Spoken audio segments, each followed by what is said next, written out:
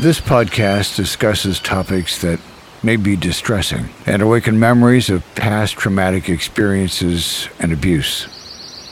Please check the show notes for more detailed descriptions.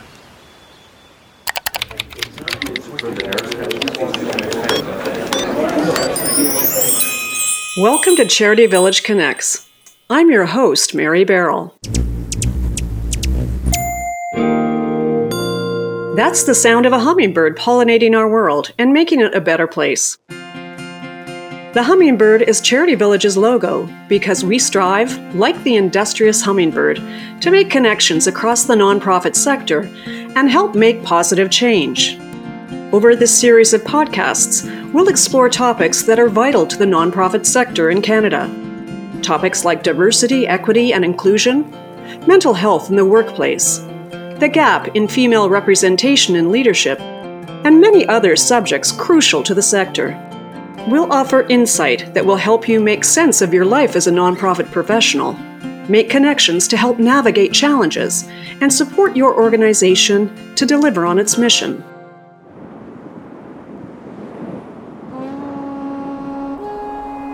In this episode, upon the occasion of the anniversary of the first National Day for Truth and Reconciliation, we examine the dark history laying beneath the bright color of orange that's become associated with the Indigenous victims and survivors of Canada's residential schools. I remember them taking me away from my mother and my stepfather. And I can hear them telling my mom that was the best thing for me, that not to worry, I would be looked after. Today, Pope Francis begins what he calls a pilgrimage of penance, appearing before survivors and their families, where children were once forcibly separated from their loved ones, where their connections to family, language, and culture were deliberately shattered, where trauma that has echoed across the generations began.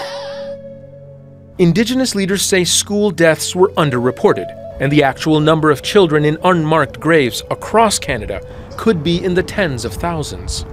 They want to find them all. 5 years after delivering their final report on one of the darkest chapters in Canadian history, residential schools, the Truth and Reconciliation Commission says little action has been taken on their 94 recommendations. This week, we inaugurate Truth and Reconciliation Day, with some of the churches acknowledging harsh truths and others seeking forgiveness and reconciliation for past abuses. You are called to respect this day, not as a holiday, but as a time of serious introspection, as we would memorialize Remembrance Day. As we highlight key milestones in the ongoing journey for recognition and reconciliation of the tragic consequences resulting from this country's residential school system, we'll hear unique perspectives from Indigenous leaders across Canada on what September 30th means to them, the painful legacy it symbolizes, and how, together, we can hopefully move forward. Our conversations will include the role of reciprocity and reparations as a means of looking beyond remorseful words and land acknowledgments from settlers towards real action and deeds that can help make national healing more than just a concept. And underlying this special episode of Charity Village Connects is the role that Canadian nonprofits can play in supporting Indigenous-led charitable activities. Considering that the Truth and Reconciliation Commission of Canada was established over 14 years ago, why has the sector failed to take a more meaningful role in an area where its support could make a real difference? We'll hear from Indigenous leaders about their thoughts on truth and reconciliation and how the nonprofit sector can better support and ally with Indigenous-led organizations and communities. I get conflicted with words versus actions. It's great that the Pope came here and made an apology, but the truth is, no amount of money and no amount of words will ever be enough. The harm inflicted on people by having their culture and their language taken from them. When I was in that same space as him, and when I heard these words, it hit pretty hard. It sort of surfaced a lot of emotion, started to think about my own life experience. My parents specifically came to my mind. So it was very emotional. It was a very emotional experience for myself. Very quickly, the language of reconciliation, we call the rhetoric of reconciliation, was washed down and very quickly centered the needs, the desires, and the interests of white folks and their desire to reconcile with this painful history. My grandmother was sent with her brother to residential school when she was 3, and she stayed there until she was 18. She spoke very little of that time, and when I was raised, we were told that my grandmother went to school and was raised by nuns in a convent. I didn't know what residential school was. Being an ally is a part of that relationship process between Indigenous and non-Indigenous peoples in Canada.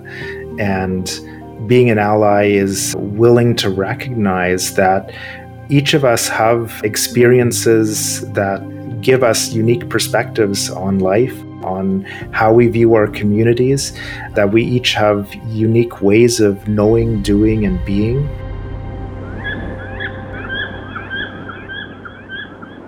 This is a papal trip like no other. Pope Francis arriving in Canada to apologize to its Indigenous peoples. 3 survivors meeting the Pope at the airport, representing the thousands who were abused at Catholic-run residential schools sanctioned by the government.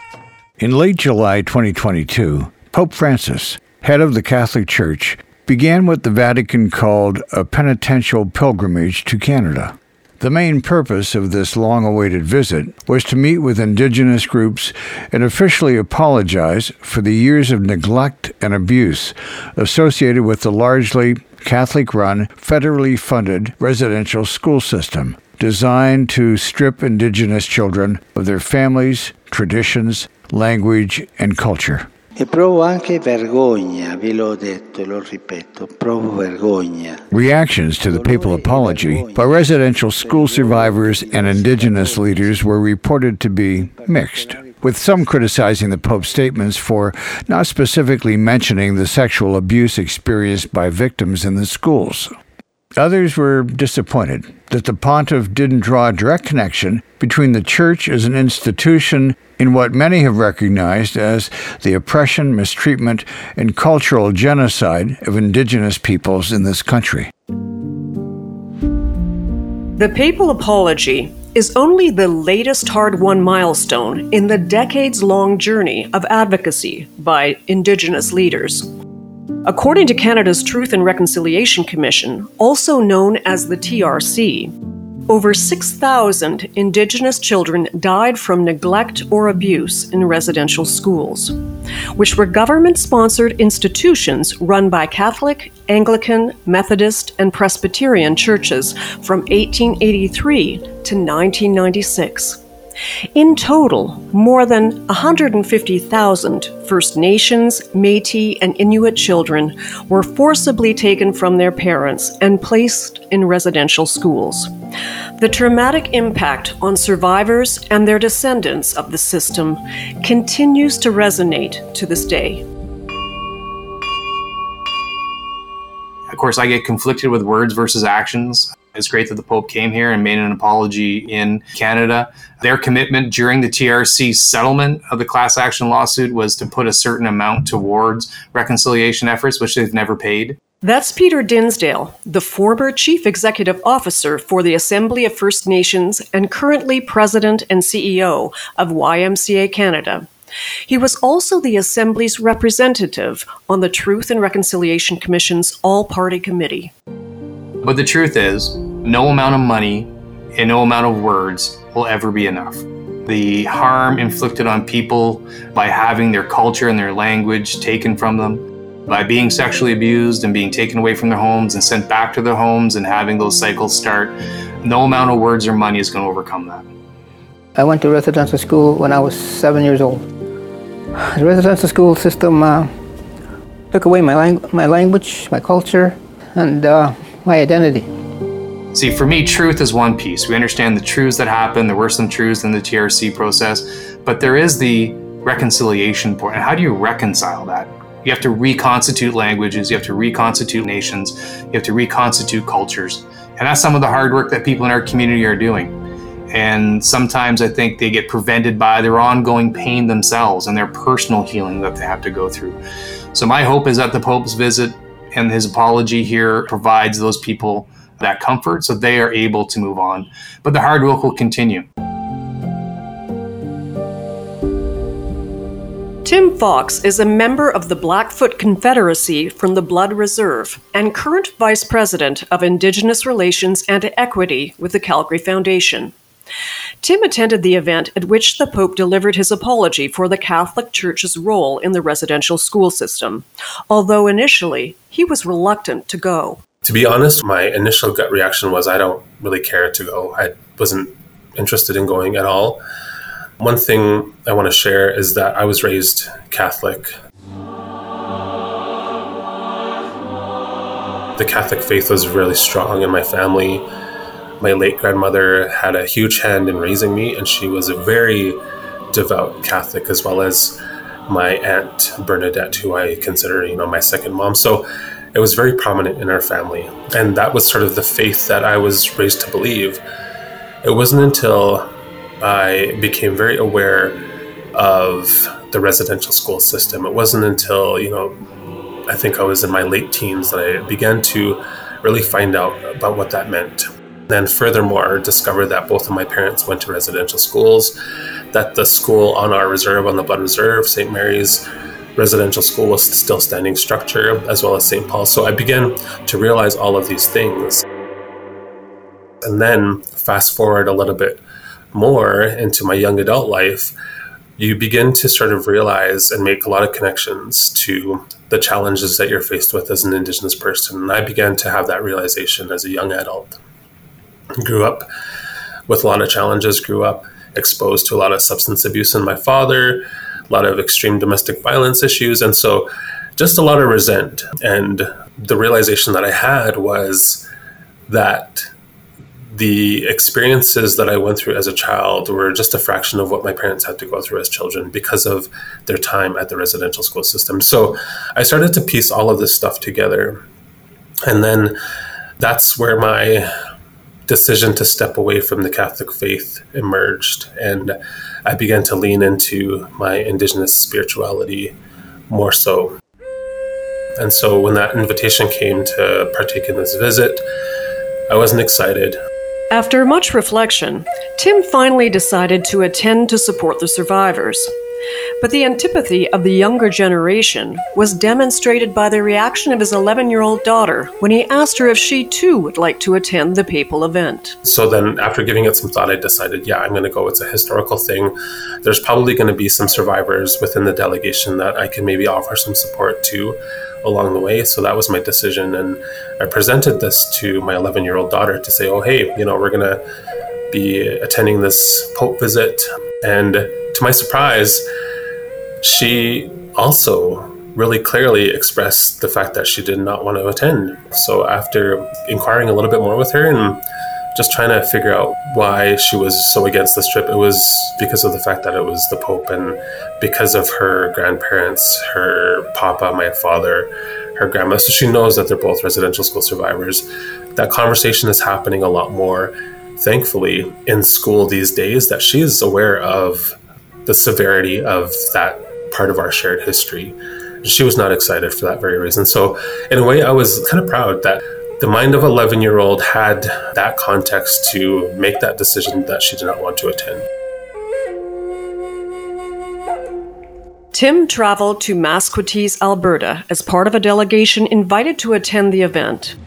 I asked him what his thoughts and feelings were while listening to the Pope's apology. There was a feeling of anticipation on what he was going to say, more so. And so when it was finally delivered, I guess the words that were spoken when you are someone with lived experience, from my experience, when I was in that same space as him, and when I heard these words, it hit pretty hard. It sort of surfaced a lot of emotion, started to think about my own life experience. My parents specifically came to my mind. So it was very emotional. It was a very emotional experience for myself. After reflecting after that day with our group, I came to learn that none of us wanted to attend the delegation. Our initial thought was we did not want to go. For some reason, we all agreed to go and we came together. So the support and the community of kin that was created with the 13 participants that did attend is sort of just a reflection of how the Indigenous community, in my mind, has existed always. The path to reconciliation and true transformation will be built on the telling of truth, shining a light on the darkest corners of the history of the residential school experience, as told first by the survivors who experienced this terrible chapter. Canada has been awakened. The words of a residential school survivor today as the final report of the Truth and Reconciliation Commission was submitted. His words came with a plea for Canadians to take that next step, to take the call to action. Despite all of the great work that was done by the TRC, as we know, questions are still being asked about whether all of the relevant documents were obtained, and the government still seems to be dithering to some extent on fully implementing the recommendations. Created as a requirement of the 2007 Indian Residential School Settlement Agreement, the largest class action settlement in Canadian history, the Truth and Reconciliation Commission of Canada's mandate was to establish full awareness of the tragic history of residential schools in this country. The TRC documented the truth of not only survivors of the school system, but also their families and communities, the churches involved, former employees, government officials, and many others. Concluded in 2015, the Truth and Reconciliation Commission collected over 6,750 statements from witnesses and produced 94 recommendations. 94 recommendations. 94 calls to action for the Canadian government to address the dark legacy of residential schools. I spoke with Chris Archie, Chief Executive Officer of the Circle on Philanthropy. The Circle, as it's usually called, is an organization that helps align the philanthropic sector in Canada with Indigenous communities and their long history of practices and principles on the ethical stewardship of resources. Here are her thoughts on the Commission's recommendations and how some people have come to view the term reconciliation as an intellectual concept rather than an actionable process or intentional change.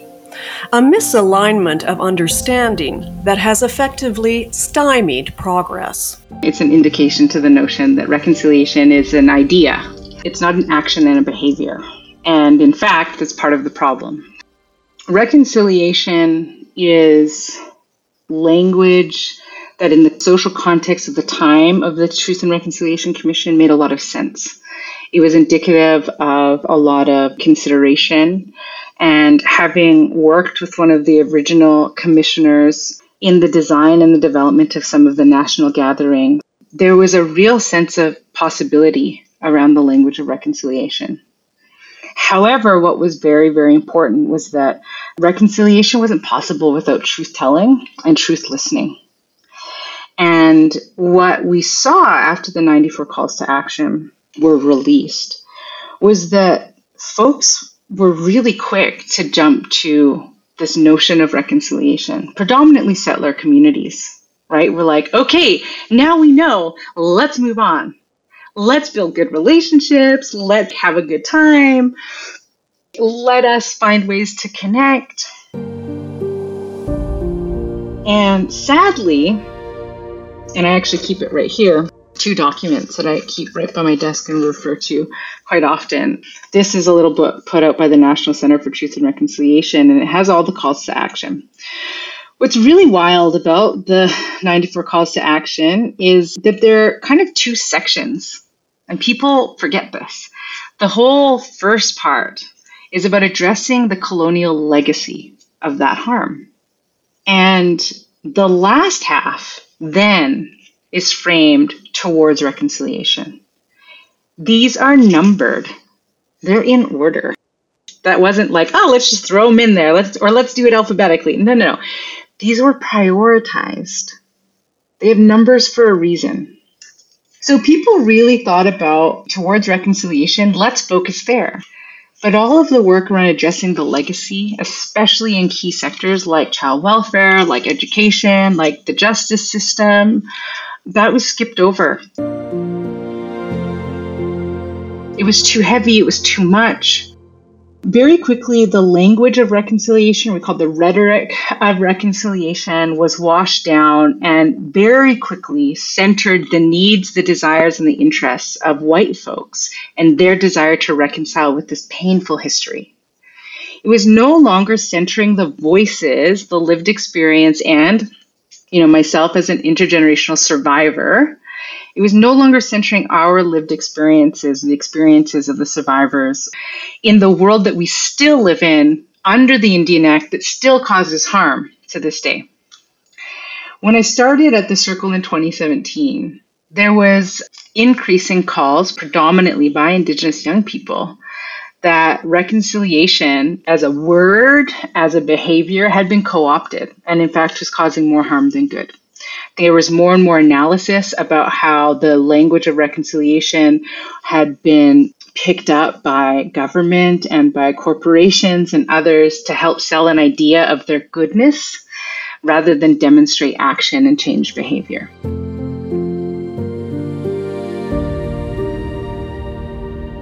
Tim Fox is also co-chair of the Circle on Philanthropy. He echoes Chris Archie's call for change and real action from the nonprofit sector, including with his own organization, the Calgary Foundation. It's trying to facilitate a cultural shift, ultimately an organizational cultural shift.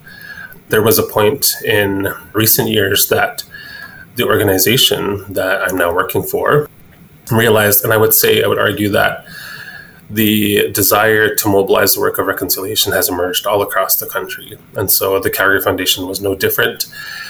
There was a point, though, that they realized it was turning into the practice or the mandate of how they exist as an organization, meaning it was very transactional. It was about money. It was about trying to throw money at a problem to solve an issue and to fix some of the issues that were happening. And the organization quickly realized that that's really doing nothing in terms of mobilizing the work of reconciliation. And so the very word systems change, I think, is very new to many sectors and many systems. It means something different depending on what area of focus that you are working on. So ultimately, what I'm trying to do is mobilize the work of reconciliation, mobilize the work of racial equity by changing our system, by changing us as an organization. I think there's a mental model that exists, and there was certainly a mental model that existed for the Calgary Foundation. For the most part, when you're working in philanthropy, and for the Calgary Foundation, that mental model was, we exist to help support charity. We're doing all of this great work in the community. When I came on board, I sort of had to help lower the surface level of that realization and really amplify and surface the fact that there's a big portion of the population, specifically the First Nations, Métis, and Inuit population, and now racial populations who are missing out on a lot of that wealth distribution. So it challenged our mental model. Now that's the work that I'm focused on. I'm trying to incorporate a change to all operational areas of our system as an organization. The change from within that Tim initiated with the Calgary Foundation is reflective of Peter Dinsdale's work on organizational change within YMCA Canada. Well, I became CEO of YMCA Canada in 2016 after an entire career, frankly, with Indigenous organizations, never outside. And coming in, I was on the board at YMCA Canada for a couple of years prior to becoming CEO, and lots of conversations about what can happen around reconciliation. But I will say that time, probably not unlike today, there was a lot of nervousness about making a misstep, doing the wrong things, not sure how to move forward.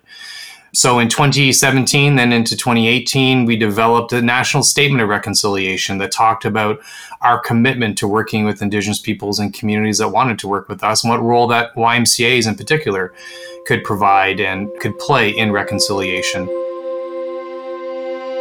We're clear that we're not responsible for 400 years of colonization, but we're responsible for what we do today and how we move forward. And that's what our statement was all about. And encouraging local Ys to take action, because my view is reconciliation will only be meaningful when it happens on the ground through meaningful actions. So all of our work was really around preparing local YMCAs for that journey, We did things like having our entire national delegation, including representatives from each YMCA, their board chair, youth, and CEO, to go through the Kairos blanket exercise. The whole idea of the blanket exercise is not only to educate you, but to also increase your empathy for others. So just understanding other people and other people's perspectives. Which really touches them emotionally. They understood it intellectually, wanted to make sure that they felt it emotionally. And it was a great opportunity to hear from Indigenous leaders about the impact that organizations like the Y could have with them and understand that they did have a role. So it continues to be a work in progress. I don't want to suggest that we have it all figured out, but we started in 2018 and we continue to learn and continue to grow. The discovery of a mass grave for 215 children in Canada last week at a former school for Indigenous children is prompting calls for a nationwide search at other similar institutions for more burials. We started our radar penetrating research on June the 2nd of 2021. As of yesterday, we have hit 751 unmarked graves. Canadians are demanding answers after unmarked graves of Indigenous children were discovered last week on the grounds of a former residential boarding school in British Columbia. Similar schools existed across Canada and the United States with the intent of helping assimilate Native Americans by removing them from their culture and language. It could have very easily have been me or one of my sisters. It could have been my brothers, it could have been me. I was only 8 years old. In 2021, the dark legacy of Canada's residential schools was thrust back into the spotlight with a discovery by anthropologists of 200 suspected and unmarked grave sites near the former Kamloops Indian Residential School in British Columbia. It was a stark reminder that unidentified grave sites near the sites of residential schools have been discovered since the 1970s. Currently, forensic investigations are occurring at dozens of sites across Canada, with the Canadian Archaeological Association estimating that they contain the remains of thousands of missing children. The Kamloops discovery generated international media attention, with CNN reporting that the Canadian government was facing criticism for being slow to act on missing children and burial information.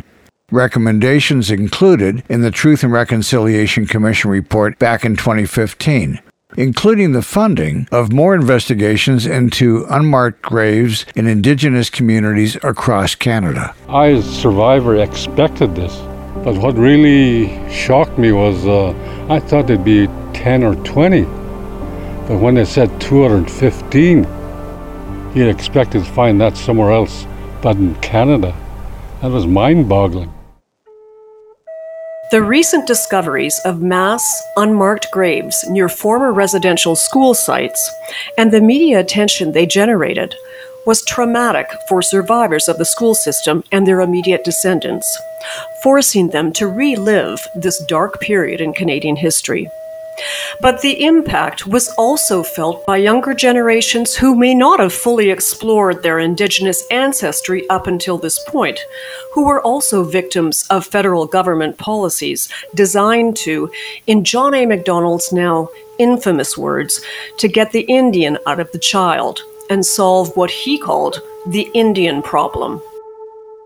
Rowena Valen is the founder and lead instructor of the New School of Fundraising, an organization that offers courses and workshops to support the development of fundraising skills to support nonprofits. Growing up in Prince George, British Columbia, she only became aware as a young adult that the convent her grandmother had supposedly been raised in was actually a residential school.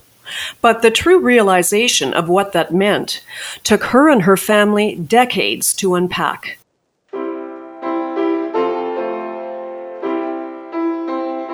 My grandmother was sent with her brother to residential school when she was 3, and she stayed there until she was 18. She spoke very little of that time, and when I was raised, we were told that my grandmother went to school and was raised by nuns in a convent. I didn't know what residential school was. I think I was probably in my 20s or 30s when I realized, when Canada started talking about residential school, and then the realization that that is actually what my family had spoken about, and that's where Grandma went. And she started to tell stories, and we would just sit quietly and listen. And then we also found different places where she was interviewed. She lived in Prince George, British Columbia, which is in northern British Columbia, and we found a chapter of a book that was written, and she spoke about what it was like there at the residential school. She never went back to community. She learned to sew at residential school as they would teach the girls, and she worked at Woodward's until she retired as a seamstress. In Prince George, she had 3 children who all had their own children and families. And she passed away 2 years ago now at the age of 97, and was quite healthy and independent up until those very, very, very last few months. It's very personal, but we always said, like, residential school didn't take Grandma down, and like life wouldn't. She was tough woman, and she never really wanted to be defined by that time of her life. She built a life for herself outside of that. For Rowena, this realization about her grandmother's traumatic experience of being separated from her family, traditions, and culture as a child also revealed the profound loss experienced by her descendants of a sense of connection with their Indigenous heritage. Their connection is completely gone. It was completely gone. I think we all have our personal way of describing that or trying to figure that out. And as time goes on, I realized that really my family was colonized. And if you want to say it kind of bluntly, it worked. My grandmother was not connected to her Indigenous family. There was 15 years of being taught to her that that was not who she was. She was changed. She was not Indian anymore. She was not to speak that language. Her name was changed. And when you're so little and sent there and for so long, and I think part of it as well, to not go home and have any connection during that time, there's nothing left to hang on to. And so we really didn't have that connection. And I would say probably in the last 10 years, it's been kind of my fight to get it back. Given all that she's learned about her grandmother's experiences, what does reconciliation mean to Rowena as an Indigenous woman? I think it's only been the last few years where I've even thought of myself as an Indigenous woman, which is very interesting to me. Growing up, we lived in just a suburban community in Prince George, and nobody really knew. People thought we were just tanned a lot. My dad doesn't particularly look Indigenous, and that's the lineage side of where it comes from, and so no one really knew. And so I think it's been a journey for me to even be able to say it. I remember going to our counselor a few years ago. We had a family meeting down in Vancouver, and our counselor is our family connection to our chief. So we have chief and council. And I sat with him and I said, Clarence, I don't know how to introduce myself. And he said, what? And I said, I don't know. Like, what do I say? And he just looked at me and like, he understands, but like a sadness in a way, because he wants to be supportive, but how sad that I didn't know that. You know, I was in my 40s at the time, and I'm learning to say Dene's part of the Dene's. Like I said, do I say peoples? Do I say, like, what does it mean? So I think it's figuring out kind of how to be that Indigenous woman, like what that means going forward. And my daughter's 9. And so she's also has her status through the government. So her lineage is strong enough. So it's also, how can she navigate moving forward? She knows more culture in elementary school now and beautiful things that she's learning than I ever have. So she comes home and teaches me. In most cases, Indigenous organizations, if they are not a band council or other form of local government, are not registered charities themselves. The only way they can receive charitable dollars is to consent to a very complicated and expensive agency or intermediary agreement between themselves and the sponsoring charity. I need not describe to you what the 2 words, direction and control, mean to Indigenous organizations and Indigenous peoples. Evidence of Canada's colonial past and history of paternal attitudes towards its Indigenous people can be found in unexpected places, such as the Income Tax Act. Specifically, how the Act governs how charities interact with non-charities. Up until recently, registered charities were required to maintain direction and control over the activities of the unregistered nonprofit organizations they fund, including many small grassroots Indigenous groups and frontline organizations that lack qualified donee status. Legislation introduced by Senator Ratna Umudvar, which was eventually adopted by Parliament in a modified form, sought to amend contentious language in the Income Tax Act that required registered charities to only fund what was called own activities, meaning nonprofits had to maintain a form of ownership over the actions of the non-charities they were funding, rather than giving autonomy to organizations with the community connections and expertise to best use these resources. Whether it's due to restrictive language in the Income Tax Act or other factors, funding by nonprofits of Indigenous-led groups in Canada has traditionally been very low. A 2021 analysis carried out by charity lawyer Mark Bloomberg and philanthropic fundraiser Sharon Redsky discovered only 284 grants went to Indigenous groups out of over 28,000 total grants over $30,000 in 2018. In other words, just over 1% of grants went to Indigenous groups. And of the $8.3 billion in grants over $30,000 given by registered charities that year, less than $47 million went to Indigenous groups. That's just 0.5% of the total. I asked my guests what has to change in the sector for nonprofits to better support the work needed to help heal the wounds caused by colonization and become proactive allies to Indigenous-led groups. Bill Mintram is Director of Indigenous and Northern Relations at Rideau Hall Foundation, where he oversees funding projects and partnerships with Indigenous communities across Canada. Being an ally is a part of that relationship process between Indigenous and non-Indigenous peoples in Canada.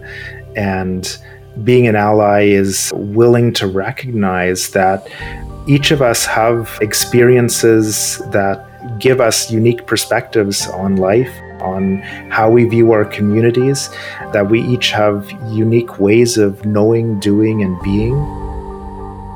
As an ally, there's two parties, right? As we approach each other, we recognize that we each have those unique journeys, those perspectives, and that given those different ways of seeing, you're willing to work together, that you're willing to support each other, you're willing to have a sense of humility in how you go about that approach. That as an ally, you're not fixed on it's going to be my way or the highway. It's going to be, this is what we are looking to do. This is how we would love to work together to open doors, but not to dictate that you can join us if you meet our eligibility criteria. And if we maybe create unintentional barriers in that process, so be it. That's not what we're trying to do. We're trying to really be able to have an effective relationship. And relationships, as we know in our personal lives, they can be messy. Things cannot always work out perfect. There may be disagreements at times. And in acknowledging that, it's being able to say, hey, we're willing to work together. We're willing to work through these things. We're willing to work through some of the historical differences, and we're willing to be flexible to better understand how can we meet your needs? How can we serve you and be able to really allow for the impact that's being proposed to be one that is Indigenous-driven, Indigenous-led, not having red tape, striving to change that power relationship. And so really being an ally is kind of all of those things. At the heart of it, it really just comes back down to how can we walk in a good way? How can we be intentional about being flexible? How can we acknowledge that the systems and structures of those who we're working with who have the self-determination to create their own system and structures. How can we meet them where they're at with their way of doing, instead of telling them they can only meet us based on our way of doing? Chris Archie of The Circle spoke earlier about how the reconciliation aspect of Truth and Reconciliation was being co-opted and watered down by government, corporations, and non-Indigenous organizations into a feel-good concept for settlers, rather than a signal for real action to be taken. She told me about the evening she realized a meaningful relationship between Indigenous groups and nonprofits had to be based on reciprocity, not reconciliation. In the spring of 2018, we gathered a group of 50 folks from across Canada, and we went to Clowquiet Territory, which is on the west coast of Vancouver Island in New Channel speaking territory. And one night we had a conversation there in this multi-day training and relationship building program about reconciliation. And it was very clear that reconciliation was not, as it was currently conceived of, was not going to be possible because it was really centering, again, settler folks. So we started to ask the question, we're like, well, what is possible? What else could be possible? And specifically, what else is possible in the space between settler philanthropy and Indigenous organizations? And what came through was this really, what I think, incredibly generous invitation, which was true reconciliation led by settlers is not actually what Indigenous communities want, need, or are interested in. Indigenous communities want and need and are interested in the things that they care about, that are accountable to their communities, that is connected to their lands and to their territories, to their languages and their cultural practices. And what settler philanthropy could do is actually to behave in a less transactional way with them and be invited into a more reciprocal relationship. And that reciprocal relationship would be one that requires of settlers to be willing to transform their behavior, to transform their limited thinking, and to consider how they are complicit in ongoing harm. So it was that conversation and the conversations that unfolded that then really just solidified for me the importance of no longer using the language, the word of reconciliation, because it had become this catch-all for things that we couldn't quite put our finger on. And I was like, that's enough. And so we actually started to do different kinds of work to explore the relationship between organizations and to give and support Indigenous organizations to reframe and to consider what a relationship from their space of power could look like and feel like with settler philanthropy. And by and large, what they said was settler philanthropic organizations need to do a heck of a lot more learning so that we are able to be in a space of power and well-being in a relationship to the philanthropic sector.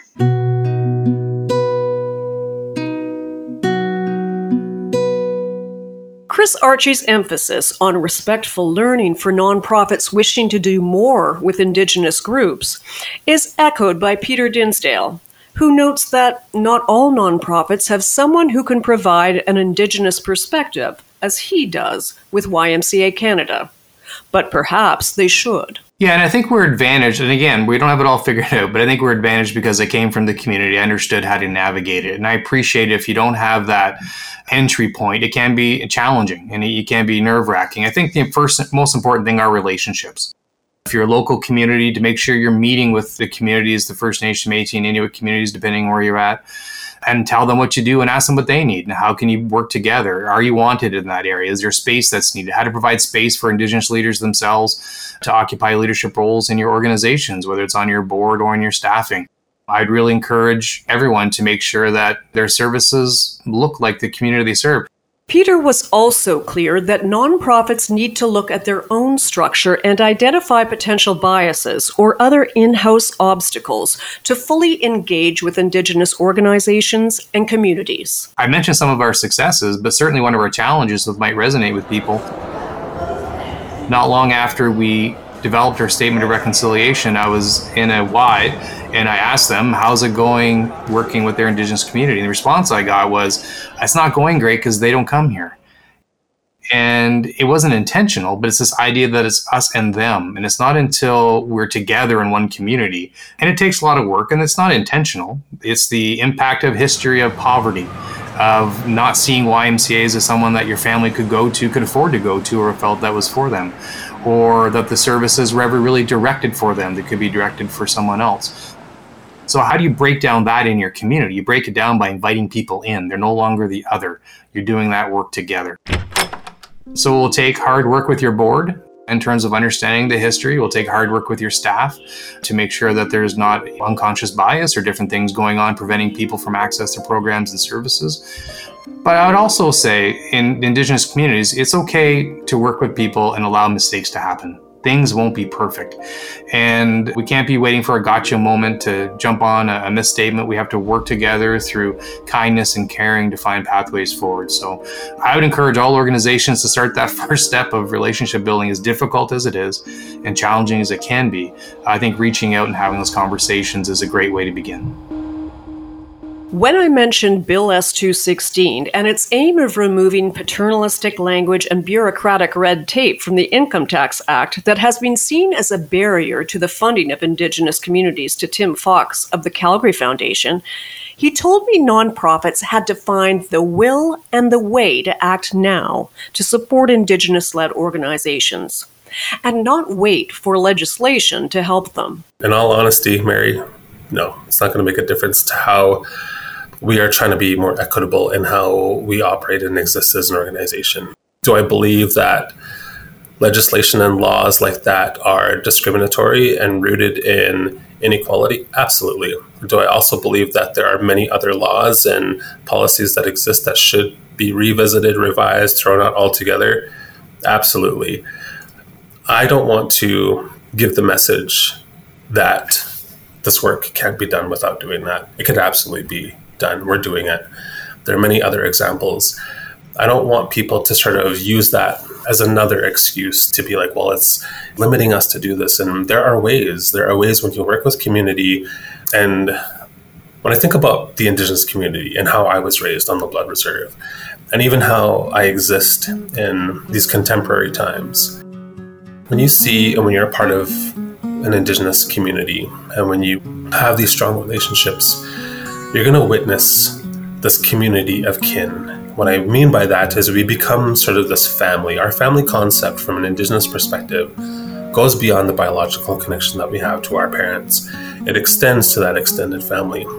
It's definitely true in how we exist as communities. It exists in how we sort of practice our philanthropy. And so previously to settler-created philanthropy, our mindset was to care for everyone and ensure that everyone had what they needed when we sort of did the things that we did to survive. And now, in this day and age, what I'm trying to do is, what I'm witnessing is that that's coming to life. That paradigm of practice is coming to life. Philanthropy for us at the Calgary Foundation just doesn't mean wealth distribution. It also means how are we convening people? How are we sitting in relationship with one another? We're trying to amplify and be innovative on how we practice our philanthropy. When I say innovative, I don't mean something new. I mean these old ways. How are we looking back at these old ways, bringing them back to this contemporary time? And so for me, those laws need to be revised. Frankly, there should be a whole audit done on how the structure of the federal government operates, specifically when it comes to First Nations support and all that kind of stuff. But that's not a conversation. What I'm trying to say is this work can happen right now, and it should be happening right now. There are ways for organizations to adapt, to shift, to support other partner opportunities, collaborative efforts. There are ways that they can increase the wealth distribution. They don't have to wait for a lot to change. There's still a lot of requests from our community on things that we need to move forward in a way that's rooted in reconciliation, that's rooted in right relationship, and ultimately rooted in healing. And not only healing for the Indigenous people, because I think framing it in that way, that it's the Indigenous community that has to heal, or that this history of the residential school is Indigenous history.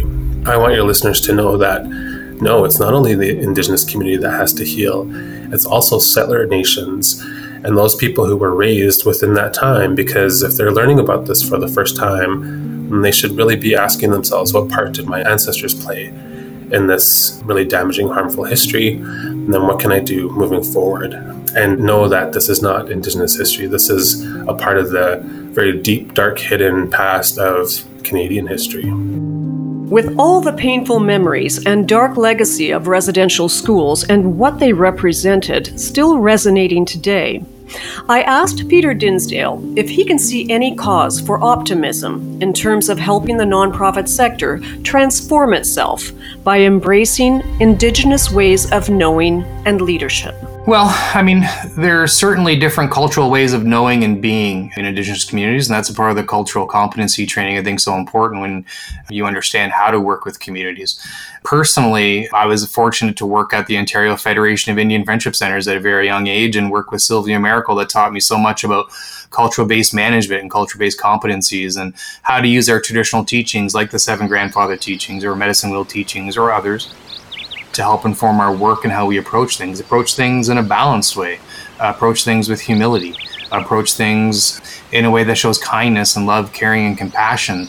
Even your own leadership style. Coming here, I've never been a command and control kind of leader where all things need to flow through me and I'm the ultimate authority or all-knowing, all-seeing CEO. Very much encourage my staff to own their areas. And it's just a way of being in leadership that I've been taught, whether implicitly or just through mentors. And I don't think it was always received well at the outset. They expected a command and control leader. Maybe that's always typically been in Western kind of organizations. So I think it's also making space for different leadership styles and ways of knowing and being. But I think Canada's getting there. I think one of my lessons leaving, I used to be CEO at the Assembly First Nations before I came to YMCA Canada. I don't think I appreciated the extent to which Canadians are seized with this notion of moment of reconciliation. So much of my career has been trying to raise awareness and fighting around the treaty relationship and reconciliation and coming out and seeing how much people really are wanting to do the right thing. And we have a great opportunity to walk together to do that today. When I turned 6 in July of 1973, Granny took me to town to buy me something new to wear for my first day of residential school. I chose a shiny new shirt. It was bright and exciting, just how I felt to be going to school for the first time. When I arrived at the mission, my shiny new shirt was taken away. No matter how much I cried and wanted it back, no one would listen.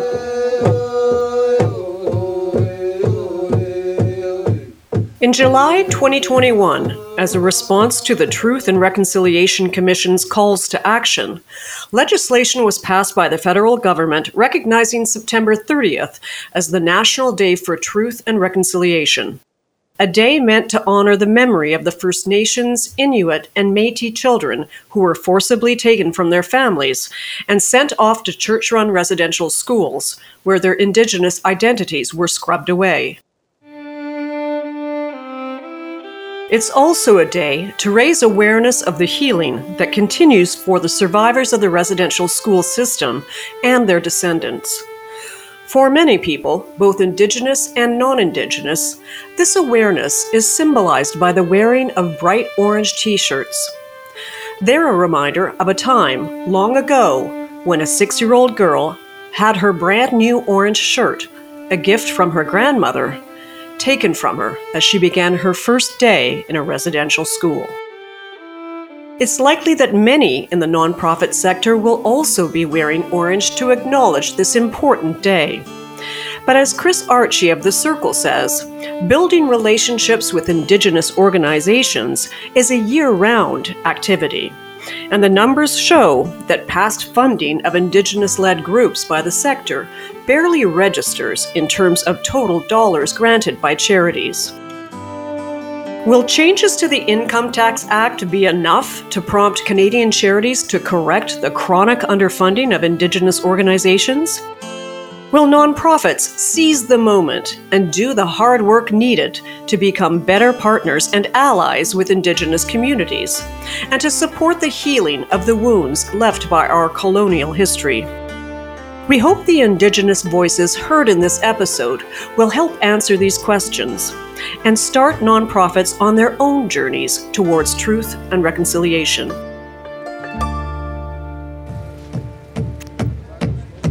The drum, it is a symbol of the heartbeat of Mother Earth. It's a symbol of the heartbeat of each and every one of us. So it is very powerful. It's healing.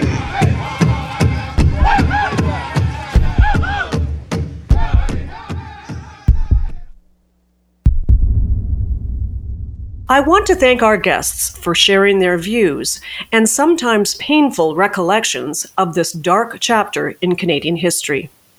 And as we observe the National Day for Truth and Reconciliation, I also want to thank them for sharing their advice for all of us in the nonprofit sector to better support Indigenous communities as partners and allies, and how together we can move forward. Check our show notes and our website for links to resources to help you explore these important topics. If you'd like to hear the entire conversations with our guests, please visit CharityVillage.com to watch all the video interviews. Support is available for anyone affected by their experience at residential schools or by related reports. The National Indian Residential School Crisis Line provides 24-hour crisis support to former Indian residential school students and their families. Toll-free at 1-866-925-4419. Immediate emotional support is available by contacting the Hope for Wellness helpline, toll-free at 1-855-242-3310, or by online chat at hopeforwellness.ca. Charity Village is proud to be the Canadian source for nonprofit news, employment services, crowdfunding, e-learning, HR resources and tools, and so much more. Please take a moment to check out our website at charityvillage.com. In our next episode, we'll delve into the campaign for a federal home and government for the nonprofit sector, and how, if successful, this could improve nonprofits' influence on policy that impacts them and the structural supports available to the sector. We'll also talk to Nikki Sharma, the first Parliamentary Secretary, Community Development and Nonprofits in British Columbia, to find out more about her work and how a home and government looks in practice. Will the BC initiative be a blueprint for the national movement towards building more influence for the sector with the federal government? The nonprofit sector's home and government, next time on Charity Village Connects. I'm Mary Barrell. Thanks for listening.